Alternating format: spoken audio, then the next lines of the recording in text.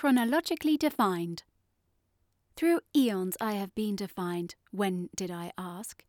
First as one of 6 out of Africa, in whose gene pool I bask. My Neanderthal mix, truly interracial blood imbibed. My skill as a hunter, thus my importance to the tribe. My skin colour, eye colour, human spectrum legibility. The number of my concubines and children, my fertility.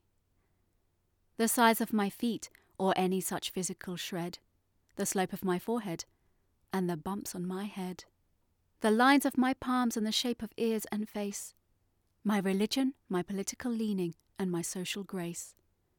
My blood type, dental records, auras coloured devotion. My fingerprint, my intelligence, and empathy quotient.